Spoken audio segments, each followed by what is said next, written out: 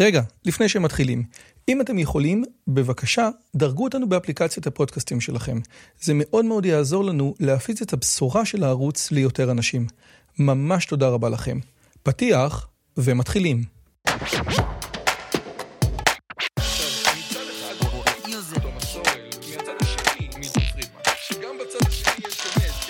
הפודקאסט של דוקטור יוזביץ'.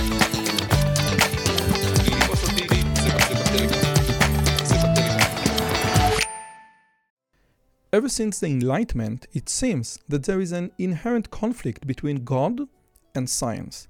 If you also think so, this video is precisely for you. In this conversation, I had the privilege of speaking with Dr. Stephen Meyer. Stephen got his PhD from Cambridge University in the history and philosophy of science. He published several exceptional books, including Signature in the Cell and Darwin's Doubt. David Galanter, the famous computer scientist from Yale University, wrote about that book, Darwin's Doubt.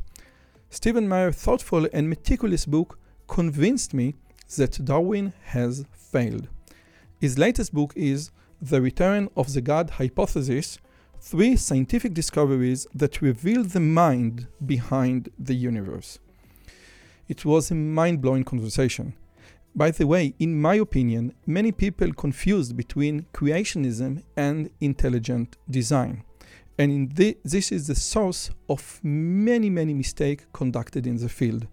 Steve has a great distinction between them. Hi and welcome to my channel. My name is Dr. Yozevitch. In this channel, I speak and converse with the most interesting and influential people from all around the world, discussing science, philosophy, religion, artificial intelligence, and more. If you like this video, please consider subscribing, hit the bell button, and be part of this great community. And now, without further ado, Stephen C. Meyer. Steve Meyer, the author of The Return of the God Hypothesis. Thank you so much for coming. How are you this morning? I'm doing very well. And the evening for you, yes, halfway around the world. So we definitely, this is just halfway around the world. So we have in the background The Return of the God Hypothesis, very small and much bigger, Signature in the Cell. And we have also Darwin Doubts, which I can't see right now. Okay? Yes. But nevertheless, before we start with the book itself and its argument, I think it is very important to define the terms. And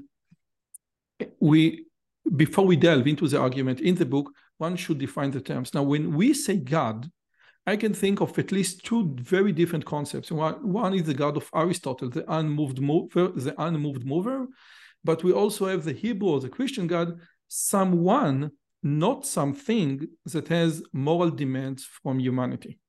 And 40 years ago, Alexander Solzhenitsyn delivered his Men Have Forgotten God speech, where he said, and let me quote, "While I was still a child, I recall hearing a number of older people offer the following explanation for the great disaster that had befallen Russia.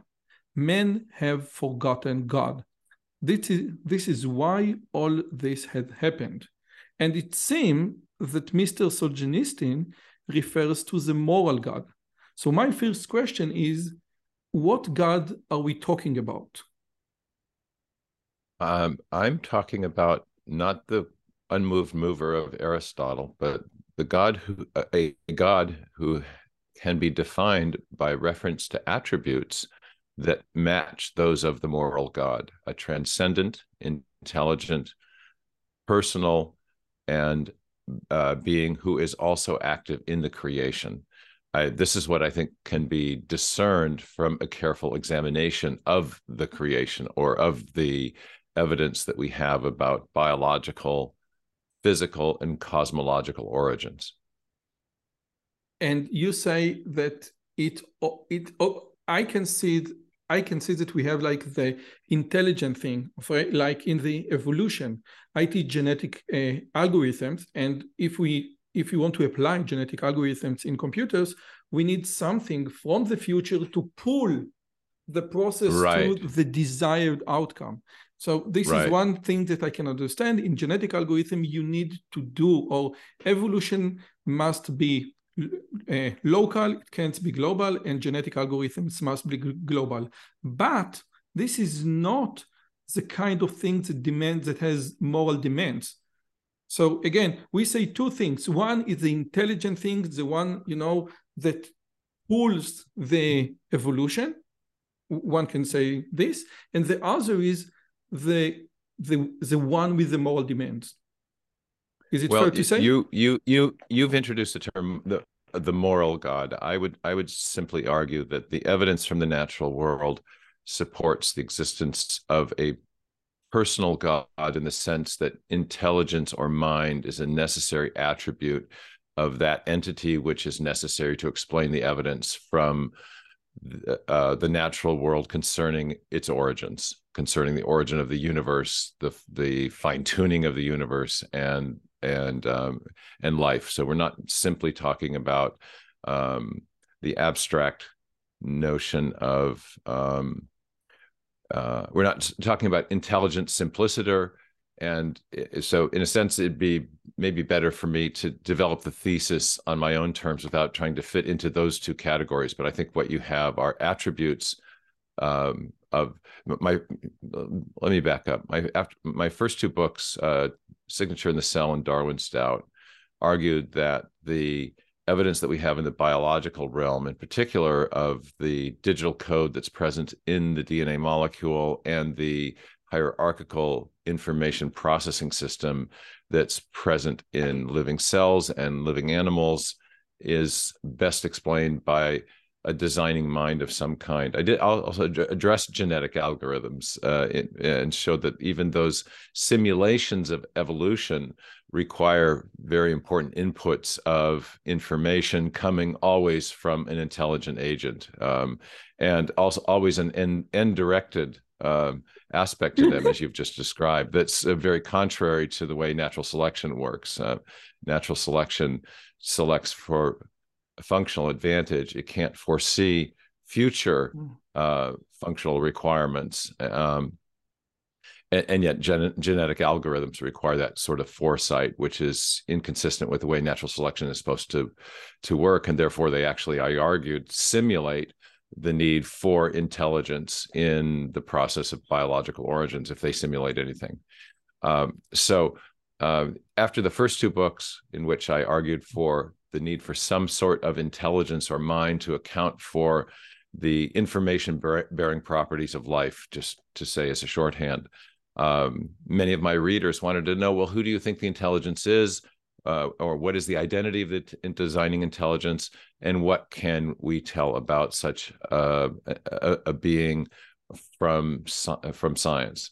And so I broadened the scope of the inquiry to include the origin of the universe and the origin of the fine-tuning of the universe, and argued that whereas some biologists, including even the great Francis Crick, had proposed at one point or another that perhaps there was design in living systems, but it would have come from an alien intelligence within the cosmos, an immanent intelligence, a space alien. This was his famed panspermia hypothesis, which he later disclaimed out of, I think, embarrassment. But there have been scientists who have said, well, yeah, there is evidence of design, but maybe it's come from an immanent intelligence within the cosmos.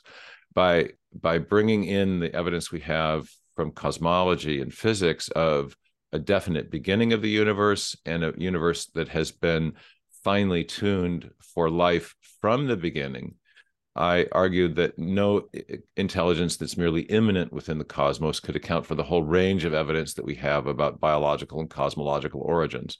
The universe had a beginning, it's been fine-tuned from the beginning, and since the beginning, we've had large bursts or infusions or increases in the information content of our biosphere, suggesting the activity of a designing intelligence after the beginning. So as I then looked at the different metaphysical hypotheses, whether we were talking about panspermia or deism or pantheism or materialism, it was really only classical theism that could provide an adequate explanation for these three classes of evidence. We need to posit a designing intelligence that is not just intelligent, but also transcendent in the sense of being separate from the creation. No being within the cosmos could account for the origin of the fine-tuning upon which its later evolution would depend, nor could any being within the cosmos account for the origin of the cosmos itself. It would to account for those classes of evidence that have come out of modern science. We need to posit a mind which is in some way separate or transcendent over, or separate from, or transcendent over the creation, the universe as a whole. And so that, I think, leads you to classical theism. I don't, in this book, argue for moral attributes for that agent, but I think there is a very strong argument for theism from the reality of moral propositions that I don't think can be accounted for, in the objectivity of which I don't think can be accounted for apart from a transcendent valuer as the source of those moral propositions. So I think there are strong arguments for classical theism, including the moral attributes of God, but I focus on those attributes which I think can be known from the natural world in this particular book. Okay, you said I hope many wonderful helps. things. Yeah, so many wonderful things, and I just keep wondering, how should I navigate this? And I wanted to do like a slight midturn into signature in the cell, but I will not do it. Sure. I will not do it. I want to go in the original direction, okay? And I think that we will come to signature in the cell, which is a great argument later on, okay? One thing, when I read your Wikipedia page, it say, Stephen C. Meyer is an American author and a former educator, is an advocate of the pseudoscience of intelligent design. And this is why we have pseudoscience in Wikipedia. And in a conversation you had with Ben Shapiro, you made a great distinction between what is creationism and intelligent design. What is the source of knowledge? And I think this is a very important distinction to make. So could you please elaborate on the distinction between creationism and intelligent design? Let me just say that in Israel, even though I'm an ultra-Orthodox, the concept creationism as being understood in the US is barely visible here. Almost no one believes in that the world was created as in the first chapter of Genesis. Almost no one. So, like in what Michelangelo painted in the Sistine Chapel. So we don't know, I am not familiar with any creationist, but I'm familiar with many intelligent designers. So if you can please set the terms. Yeah, well, intelligent design is the idea that there are certain features of life and the universe that are best explained by reference to a designing intelligence or mind, rather than by reference to undirected material processes. For example, the process of natural selection, if you're operating in the biological realm, which is not to say we deny that natural selection is a real process, but we think there are features that require reference to a mind or intelligence to account for their origin. Creationism is, and intelligent design differs from creationism in two very significant and important ways. First of all, intelligent design is an inference from biological or cosmological data, whereas creationism is a deduction from religious authority, a deduction or an interpretation of a religious authority, typically the first chapters of Genesis. Secondly, creationists typically affirm that the universe and planet Earth are very young, on the order of thousands of years. Typically, those dates are derived from some sort of calculation from the genealogies in the book of Genesis. Whereas intelligent design is an age-neutral theory, which is concerned about the question of whether life, in particular, is the product of actual design or merely manifests the appearance of design, for example, as the neo-Darwinists say. So it has a different its focus of interest is entirely different. Most proponents of intelligent design, most prominent proponents at least, hold to an ancient Earth and an ancient universe, except the standard dating system of modern science. There are, of course, young Earth creationists who would also accept that there is evidence of intelligent design, but not all proponents of intelligent design are young Earth creationists by any means. Though if you're a young Earth creationist, you pretty much also must accept that there's evidence of design in the universe. So that's a convergence that's unavoidable. And that's it. So there's both an epistemological difference. We're looking at the evidence of the natural world and making an inference rather than starting from biblical authority. And then there's a substantive difference in content of the theory, in that ID has intelligent design does not affirm a young Earth or young universe. And again, I think the most important thing, or the most important distinction, in my opinion, is the ultimate authority. You go to the ultimate authority as the scientific method and say, okay, I read the data, I search for explanations.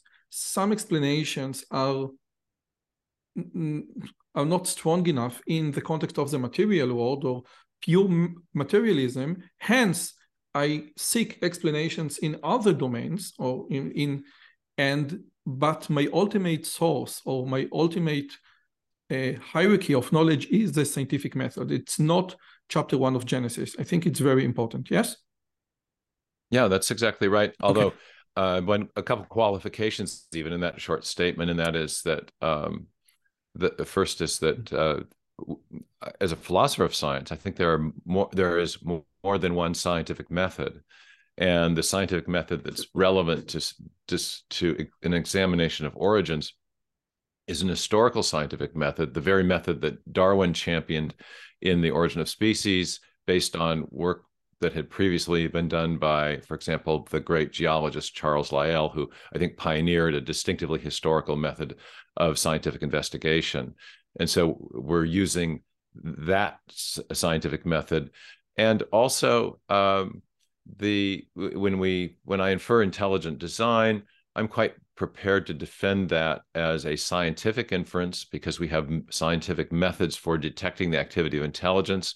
When I go further in this most recent book and address questions of the identity of the designer, I'm quite happy to call my God hypothesis, if you will, a metaphysical hypothesis. It happens, though, that there isn't a clear distinction, I think, between scientific and metaphysical reasoning, that we use the same types of methods of evaluating competing hypotheses to assess both scientific theories and theories with metaphysical implications. And so I'm not a strict proponent of the demarcation between science and philosophy, or even science and a religious hypothesis. I think we use the same kinds of methods of reasoning to address both proximate questions about the natural world that are by convention termed scientific, and deeper questions about ultimate reality that would be by convention termed metaphysical. And that, I think, brings us back to that designation of me in Wikipedia as a pseudoscientist, because they are employing a demarcation between science and philosophy or metaphysics in that designation. I think it's actually mainly a term of abuse, or a term by which people can be stigmatized without engaging an argument. But it also presupposes that there is a definition of science that has been widely accepted by scientists and philosophers that can define science normatively and distinguish it from other disreputable forms of inquiry that the writers of Wikipedia entries would prefer not to engage. But this whole issue of demarcation or defining science normatively in a way that allows someone to exclude from consideration an idea that they'd rather not consider has really fallen into disrepute, especially among philosophers of science. If people are familiar with the work of Larry Loudon, for example, a great American philosopher of science, he says people simply don't use the idea of pseudoscience anymore. It's fallen into demarcation as an enterprise has fallen into disrepute, and therefore terms like pseudoscientists are usually just used as shorthands for trying to eliminate or from consideration an idea that people would prefer not to think about. So we've had numerous people try to correct that on Wikipedia. Okay. No. Steve, always gets corrected. Always gets reverted. Yeah. I had Rupert Sheldrake on the show, so I know exactly what you were talking about. Yeah. I really know exactly what you're talking about. Now, regarding intelligent design, the idea is that you come from the scientific method and then you deduce something about God is very elaborated in your book signature in The Cell. The gist, I think, is rather simple, but it is mind-blowing. If you look at the DNA sequence, which is AGCT, what you have here is there is nothing that permit or forbid A to be after C or after D. The only thing that matters is the sequence. The sequence is what creates everything. If the sequence, the information is coded in the sequence, and if it is coded in the sequence, there must be something or someone which coded it into the system. And I think that this is the mind-blowing argument. This is just a mind-blowing argument. So if you can please, one, elaborate on what I just said, if I didn't make a big mistake. And two, since it is so mind-blowing, what is the traditional materialistic view of this very phenomenon? Right. Well, a little background here. The argument that I develop is based on extremely mainstream molecular biology, and it goes back to the discoveries first in the 1950s.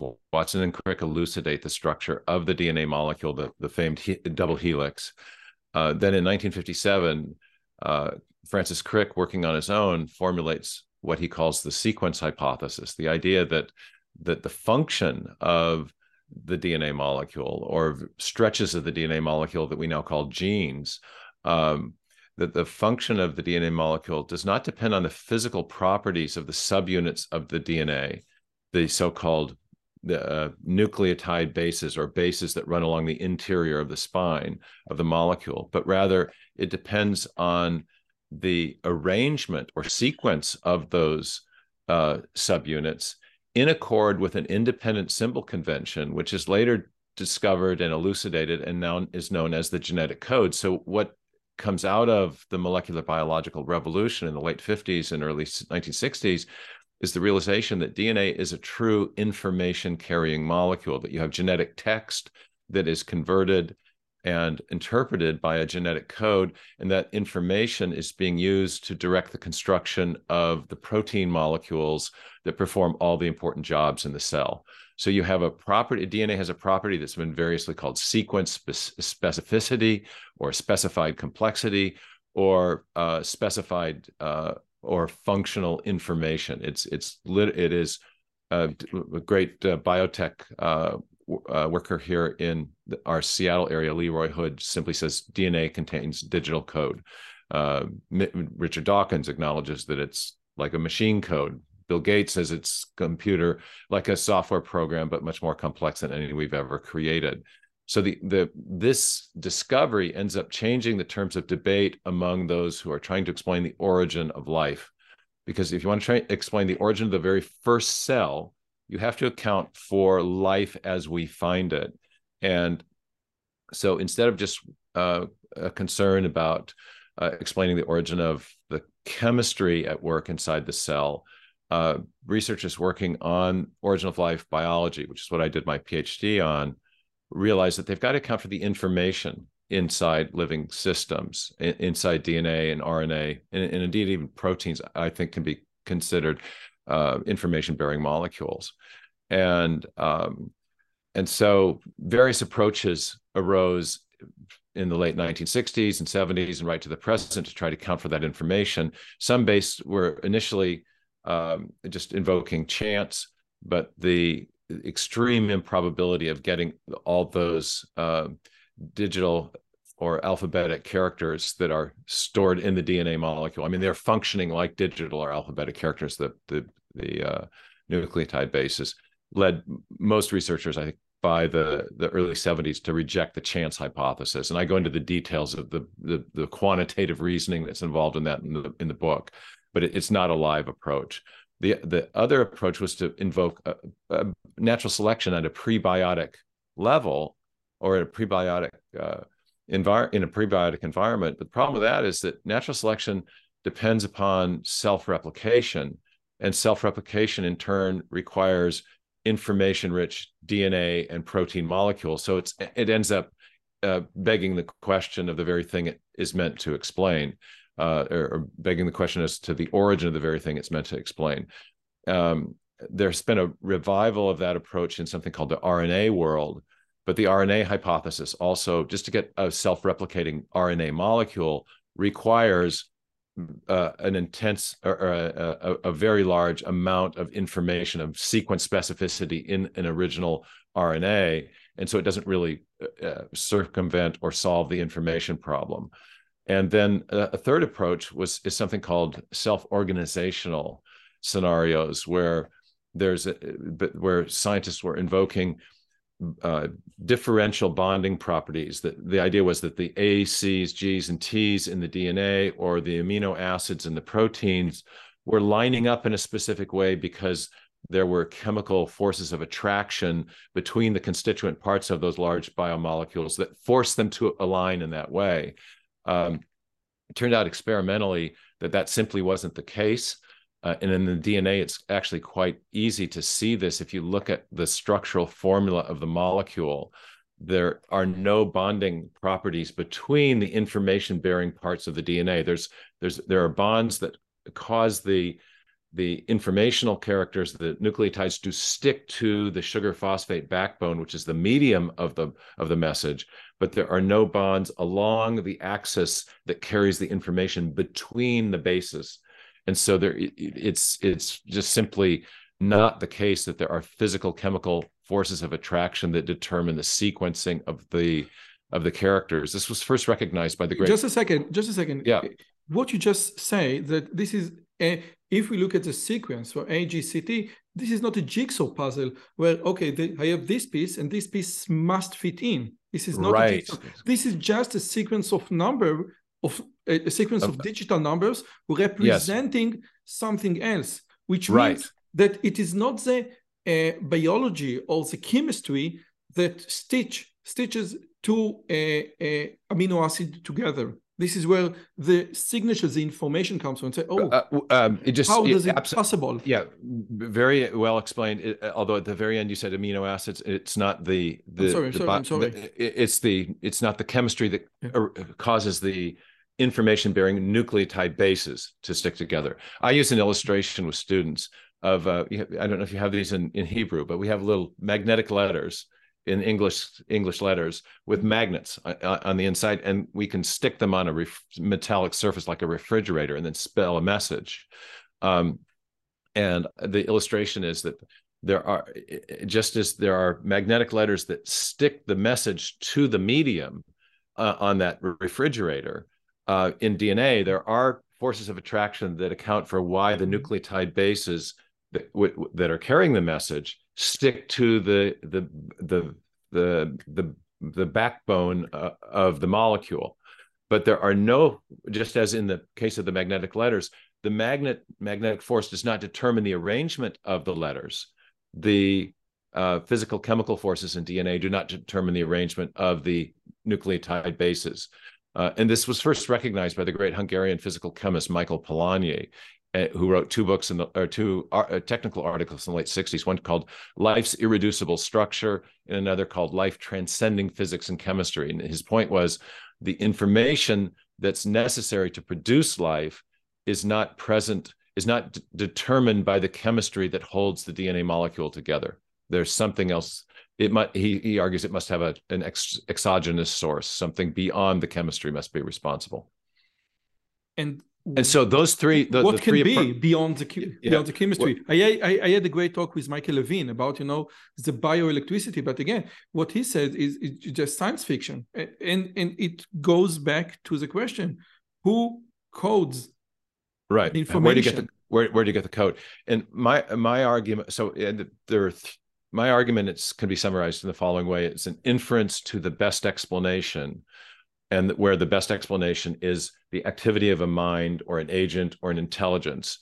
And what I do in Signature in the Cell is I look at, as I just described, the materialistic explanations that are either based on chance or physical chemical necessity, which is what these self-organizational models are, or some combination of the two.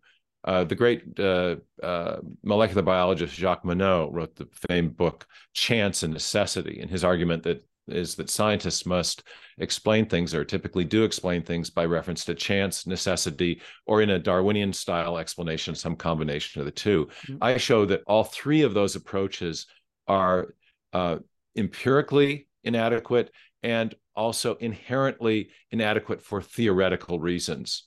And so I say, well, is there any other type of cause of which just a second again? So it's not just we have like a monkey on a million typewriter says to be or not to be, okay, which is like the very famous example. I think David Berlinski loved this example. Mm-hmm.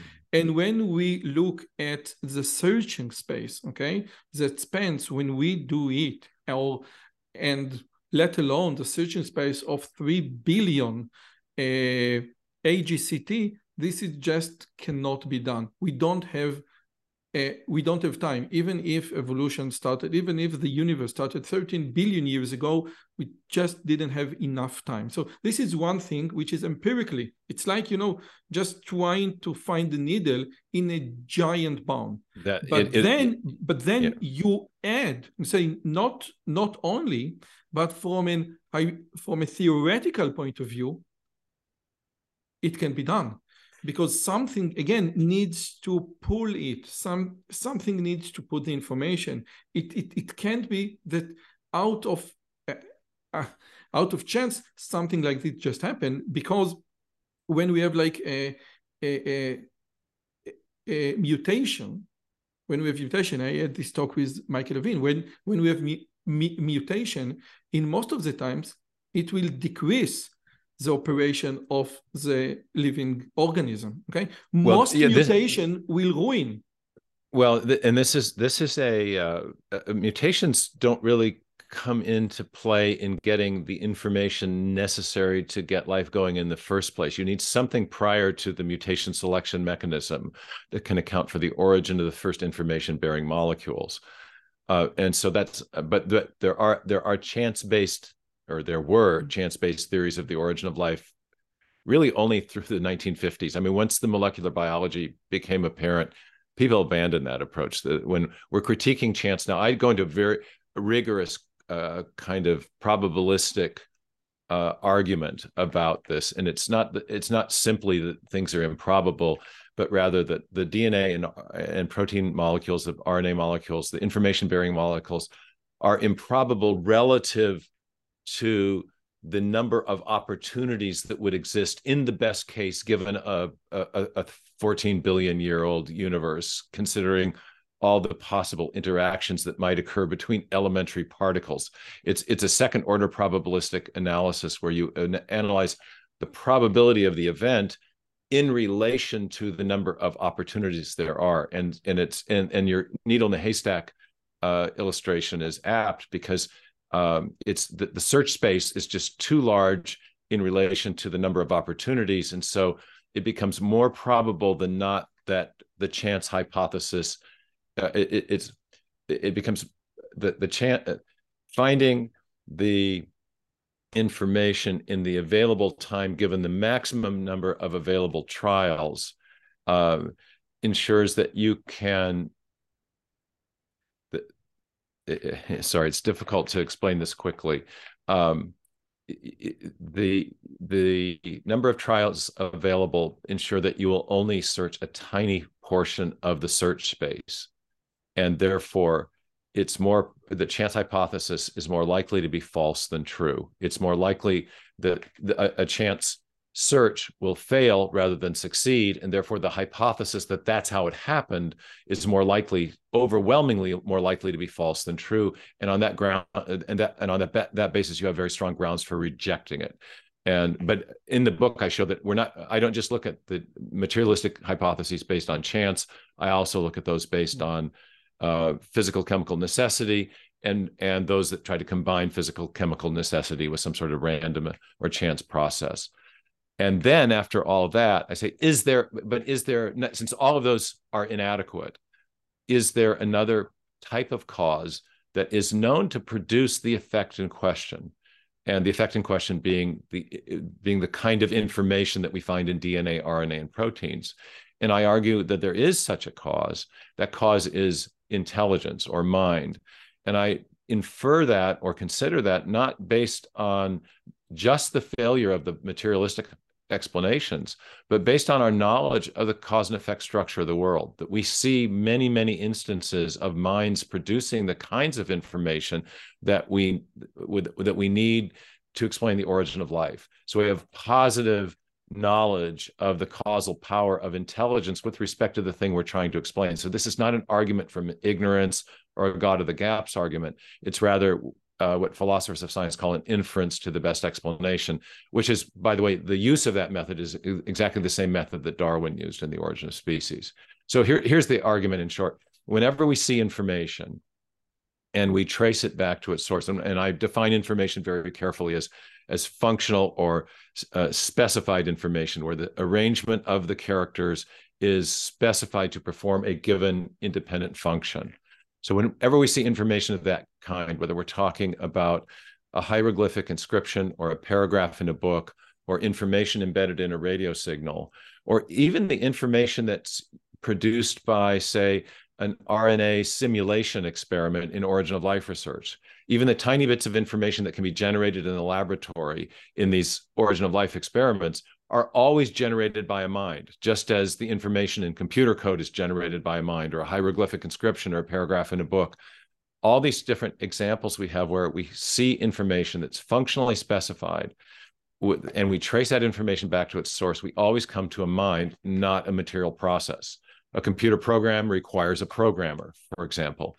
And therefore, when we find information in the DNA molecule that has that is functionally specified, that constitutes a sequence-specific, functionally specified string of information, we can infer that that information arose from an intelligent agent, not an undirected process. This is the inference that I draw and the argument that I make. So I look at 4 different possible types of causes for the origin of the information in DNA and argue that mind or intelligence provides the best explanation for the origin of that information based on our uniform and repeated experience of what it takes to generate information in all the observations that we've made of the world around us. Okay, so I must now, I think, stop and ask you, what you say, whenever we see in our universe information, it means that someone coded it. If we trace it backwards, we have a mind. My question is, I have 2 questions. One is, how does it differ, if it does, from the clockwork argument? If you see a clock, someone built the clock, okay? So how does it differ from this traditional argument? Yeah, thank you for asking that. Yeah, that's a very important question. I think the clockwork argument probably has been undersold, because the claims that it was refuted by Darwin, I think, are looking a little thin, because Darwinism is in such trouble. Famous. He made it famous. Yes, right, he did. But there is a very important distinction or difference in the rigor of the argument that we've developed for intelligent design versus the Paley argument from 1802. Paley argued in a strictly analogical manner. He said that clocks are like organisms, or watches are like organisms. We know that organisms came from an intelligent cause. Or sorry, we know that watches came from watchmakers. Therefore, the organism must have come from an intelligence. But strictly analogical arguments depend on the degree of similarity between the effect and the two effects in question. And those who attempted to refute Paley, it was claimed that Hume refuted Paley, but Hume died before Paley wrote his argument. But in any case, Humeans have attempted to refute the argument by pointing out that in addition to similarities between mechanisms and organisms, there are also differences, and the Paley argument doesn't really account for those differences, and therefore it can't provide a really precise measure of the degree of similarity between the two things that are in need of explanation. And if there isn't a precise way of assessing those degrees of similarity, it's impossible to know how reliable the inference to a similar cause is in the case of the inference to intelligent design for organisms. So I can have, just a second, so I can have, with your permission, a modified argument for the Paley argument. An ordered universe, and I think everyone who studies physics or chemistry or biology knows that we have an ordered universe, must imply someone who order it or make the arrangement. Like if say that says that your room is perfectly neat, someone did it. Okay, so it's not just an organism. We see the universe as an ordered structure. We have the laws of nature, the laws of physics, chemistry, biology, etc. Hence, someone is responsible for it. So how does this modified argument differ from the intelligence? There is intelligence in the DNA sequence, therefore someone coded it. Well, with the tools of modern information sciences, information theory, and other forms of analysis of the qualitative features of living organisms, we're able to much more precisely characterize the effect in question, the effect that most needs explanation. And that effect is not simple order. It's not that watches are like organisms in that they're both complex, but rather that there is a very specific property present in the DNA, attribute. There's a very specific attribute of DNA and RNA and proteins, and that is what origin of life scientists and information scientists have called specified complexity, or specified information in the sense of a sequence of characters that are arranged precisely to perform an overall function. And when we find that property in our experience, it always arises from an intelligent agent. And therefore, the presence of that property in DNA and RNA and proteins can be best explained by reference to an intelligent agent. The difference between our argument and the Paley argument is that his argument is based on similarity of two effects, whereas we're able to characterize the effect in question, and therefore we can characterize the information present in DNA and show that it's identical to information in other systems, the origin of which we know. So we can develop knowledge of the cause and effect structure of the world based on independent observation of the origin of that same type of effect. And so we have an identity of effects. We don't have to depend for the force of the argument on a subjective assessment of similarity of effects. And therefore, the argument is not formally an argument from analogy, but actually an inference to the best explanation of the same type of effect, which can be characterized with precision. This is, again, a somewhat technical, philosophical, and scientific discussion, which I have developed at some length in chapter 17 of Signature in the Cell, a chapter where I address a number of common objections to the design argument, one of which, isn't this just a replay of William Paley? Well, it's not. I think Paley is undersold, as I said. I think the argument is stronger than people realize, because I don't think Darwin refuted it, But nevertheless, I think there's a stronger form of the design argument, and we develop it based on the information-bearing properties, not mere subjective assessments of similarity. Regarding what you just said, I think it was Bertrand Russell who said about on Salem argument about the existence of God, that it is much easier to laugh at the argument than to point to the exact point in the argument where it is false. Because if you read it, or when you read it, you say, okay, this is a very stupid argument, but okay, where exactly does it fall? And it is very hard. You talked about chapter 17 in Signature in the Cell. I want to go to chapter 20 in The Return of the God Hypothesis, sure, titled Acts of God or God of the Gaps. Now, you addressed this question just before, but I want, if you can please elaborate. The idea of God of gaps, that if we don't know something about the scientific world, we can do two things. One is to say we don't know. Yes, in the modern era, they, for the first time, when they drew the maps of the world, where they didn't know, they just say we don't know, and they didn't, invented mythological creatures. But we can say, this is God. This is where God intervene.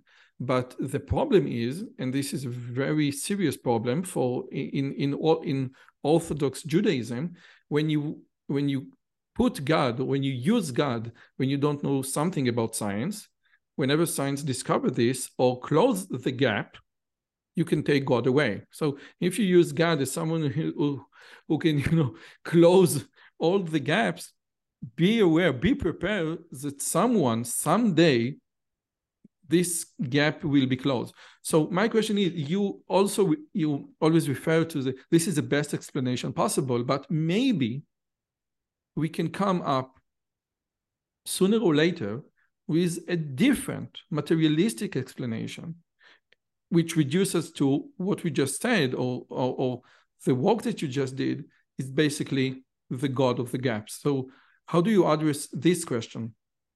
Right. Well, God of the gaps is a shorthand way of asserting that the argument for intelligent design is committing the informal logical fallacy of an argument from ignorance.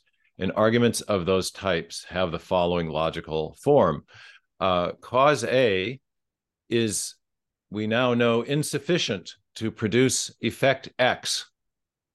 Therefore, cause B did it, without offering any independent evidence that cause B is sufficient to produce cause X or was present to produce cause X.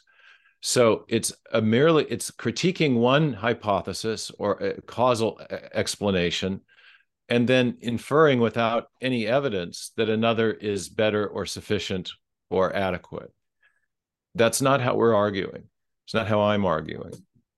In the case of in Signature in the Cell, when I'm making the case for intelligent design, I show that chance, physical chemical necessity, and the combination of the two hypotheses of each of those three, as it happens, exhaustive set of possible materialistic explanations, all fail for empirical and theoretical reasons. But then I show that there is another cause, another possible cause that we could consider, and we have positive evidence of the causal efficacy of that positive of that other causal possibility, and further that because there is only one known cause of the origin of functionally specified digital information, and that cause is intelligence. When we see evidence of that cause or of that effect, we can infer back to that only known cause. When there's only one known cause, you can establish both the causal adequacy and the causal existence, or the existence of the cause from the effect itself. If it's the case that where there's smoke, there's fire, if I see smoke wafting up over a distant hillside, I can infer that there's fire below simply because I know that there's only one known cause of smoke, and that's fire. And so this is not an argument from ignorance. This is an argument from our knowledge of the cause and effect structure of the world, of what it takes to generate functionally specified digital information. Just a second, because we are very short on time. So yes, sorry. Okay, no. This is great. But what you just say, I couldn't agree more. But this is not an evidence. This is an argument. And I will even go with you and say this is a very plausible argument. This is a great argument. Okay. But just like you said, up until now, with the only thing that produce information is intelligence. I'm absolutely 100% with you. But what if in the big universe, we find something else? It's like the black swan theory, or usually fire creates smoke, but maybe one day we find smoke that doesn't come out of fire. And so basically what you just say is that you're presenting a very good, plausible argument. Would you consider this an argument, or no, this is an evidence? Well, it's an argument based on evidence, or it's an inference based on evidence. But remember, we've also been accused of not being scientific. What is the falsifies of intelligent design? Well, let's set aside falsification, because that's a red herring, which I can come back to. But the point is, what you're saying is that it's not a proof, right? In the sense of an absolute certainty, because all scientific inferences have to are provisional based on the knowledge that we have of the effect in question and the cause and effect structure of the world at present. And so in formulating the argument for intelligent design, I formulated it as a provisional scientific inference, as all scientific inferences are. So we have our critics who say, on the one hand, well, it's not a proof, but then they turn around and say, well, it's not scientific. Well, it is scientific precisely because it's not a proof. Science doesn't provide proofs. Now, I think there are some very good in principle reasons to reject those alternative materialistic approaches. Prebiotic selection, natural selection, begs the question. It is begging the question of the very thing it's trying to explain, namely an information-rich molecule. The theories based on physical chemical necessity fail to understand that information is different than order, than regularity. Physical chemical laws, by definition, describe patterns of repeating order, not information. So that's exactly the wrong kind of explanation to pursue. And the chance explanation we've already kind of explained. So all three of these things have not just slight empirical inadequacies, they have fundamental theoretical deficiencies that make them unlikely to render a better type of explanation later. But with that stated, we have to always be open to the possibility that, well, maybe something better will come along, or maybe something as good. We may end up with a situation where we have two equally good explanations, one based on intelligence and maybe some materialistic explanation comes along, then we would have two good explanations that wouldn't necessarily refute the ID approach. But right now, ID is, I think, decisively superior. Intelligent design is decisively superior to any materialistic explanation, and for both empirical and fundamental theoretical reasons that lead me to suspect it's unlikely to be overturned as the best explanation. But it is provisional in the logical structure that's been used to develop it, and that's one of the things that makes it properly scientific. We're not presenting a deductively certain proof from self-evident axioms, as you might do in mathematics. Because this is a scientific method, which leads me to my, unfortunately, last question today with you. Okay. So again, this is very important. It's not that like the Occam razor, that the materialistic world has no extra argument or hypothesis that they use in intelligent design have.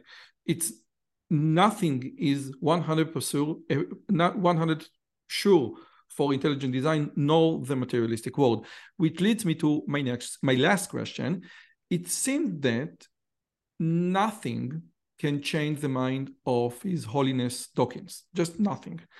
And which many people, I think it was Roger Scruton, who said that this is a religion. He is a fanatic religious person. And my question is, can you propose an experiment that if goes in one way, you say, I think that we made a mistake? Can you propose a falsifiable experiment for intelligent design? Two quick points. One is that falsification as an idea that determines scientific status has fallen into some disfavor among people who study the methods of science, which are the philosophers of science. And that's because falsification presupposes that theories are confirmed or disconfirmed by single predictions that either come true or don't. And it's very rarely that simple.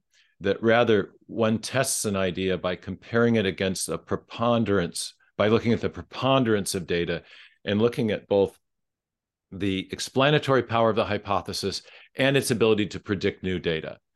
And so intelligent design is exactly that kind of hypothesis. It explains a lot of facts we already knew, and it has made predictions about things that have come true that were unexpected. For example, that the information, or that rather the so-called junk DNA would turn out to be importantly functional rather than junk, as the Darwinists were predicting. And so, yes, there are actually many at the and judged in that way, the appropriate way to judge a theory. I generate in the epilogue of Signature in the Cell 10 different ID-based predictions about the natural world, and some of them have already been tested and found and been confirmed. And there are others that await to be tested. So ID is very testable in three ways. It can be tested against our knowledge of cause and effect. It can be tested against against facts that we already have about living cells, or the structure of animal life, or the fossil record, for example. And it can be tested by the predictions that it makes about facts that have yet to be assessed or determined or observed. So it is eminently testable in the way any good scientific hypothesis should be. As for Dawkins, I want to just raise something. I appreciate him because of the clarity with which he defines issues. And he has a wonderful quotation in which he says that the universe we observe has precisely the properties we should expect if at bottom there is no purpose, no design, nothing but blind, pitiless indifference. And I love that framing, because what he's showing is that a metaphysical hypothesis, his hypothesis of scientific materialism, which is what he means by blind, pitiless indifference, that everything arose by undirected material processes, is testable against by making observations about the properties of the universe. And what I show in the most recent book, Return of the God Hypothesis, is there are three really important properties that the universe possesses that are precisely what you would not expect based on Dawkins's scientific atheism or scientific materialism. First of all, that the physical universe of matter, space, time, and energy, as best we can tell from multiple lines of evidence and from developments in theoretical physics, had a definite beginning. The materialists have always affirmed that the thing from which everything else came, the matter and energy, is matter and energy, that there is the matter and energy are eternal and self-existent. That has not turned out to be the case. Matter and energy appear to have had a beginning. Secondly, the universe from the beginning has been finely tuned against all odds to make life possible. This is not expected, and was not expected on a materialist view. In order to account for that, the materialists have had to come up with elaborate ad hoc hypotheses, such as the multiverse. But then it turns out that the universe generating mechanisms that are necessary to make the multiverse work are themselves require prior fine-tuning. So fine-tuning is not expected or well explained on the materialistic hypothesis of Dawkins. And then finally, the digital code and the information-bearing properties of DNA are quite surprising from a materialistic perspective, given our knowledge that it takes someone to code. You need a programmer to generate programming or code. This is not expected. And Dawkins himself has acknowledged this in a tweet just 2 summers ago. He admitted to being knocked sideways with wonder at the information processing system inside the cell, which had been recently animated by an Australian group. So I really appreciate the way Dawkins frames the issue. His framing implies that the metaphysical hypothesis of scientific materialism is testable And what I've argued in my most recent book is that it's testable and it has been found wanting, whereas intelligent design and even the idea of a theistic designer is also testable because it generates certain expectations about what you would see in the universe. And those expectations have been confirmed by our most surprising scientific findings of the 20th century. Wow, this was just too short. I have nothing else to say.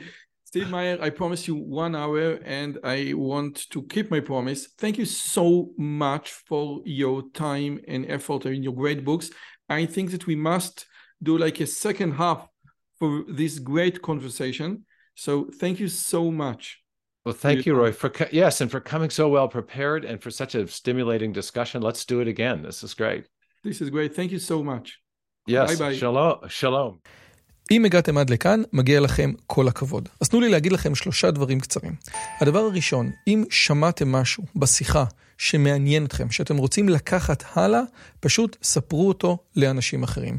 משהו מעניין שאני אמרתי, משהו מעניין שהאורח שלי אמר, איזשהו רעיון שאתם רוצים לקחת איתכם לחיים, פשוט ספרו אותו לחבר או לחברה. זאת הדרך הטובה ביותר לזכור את הרעיונות מתוך השיחות האלה.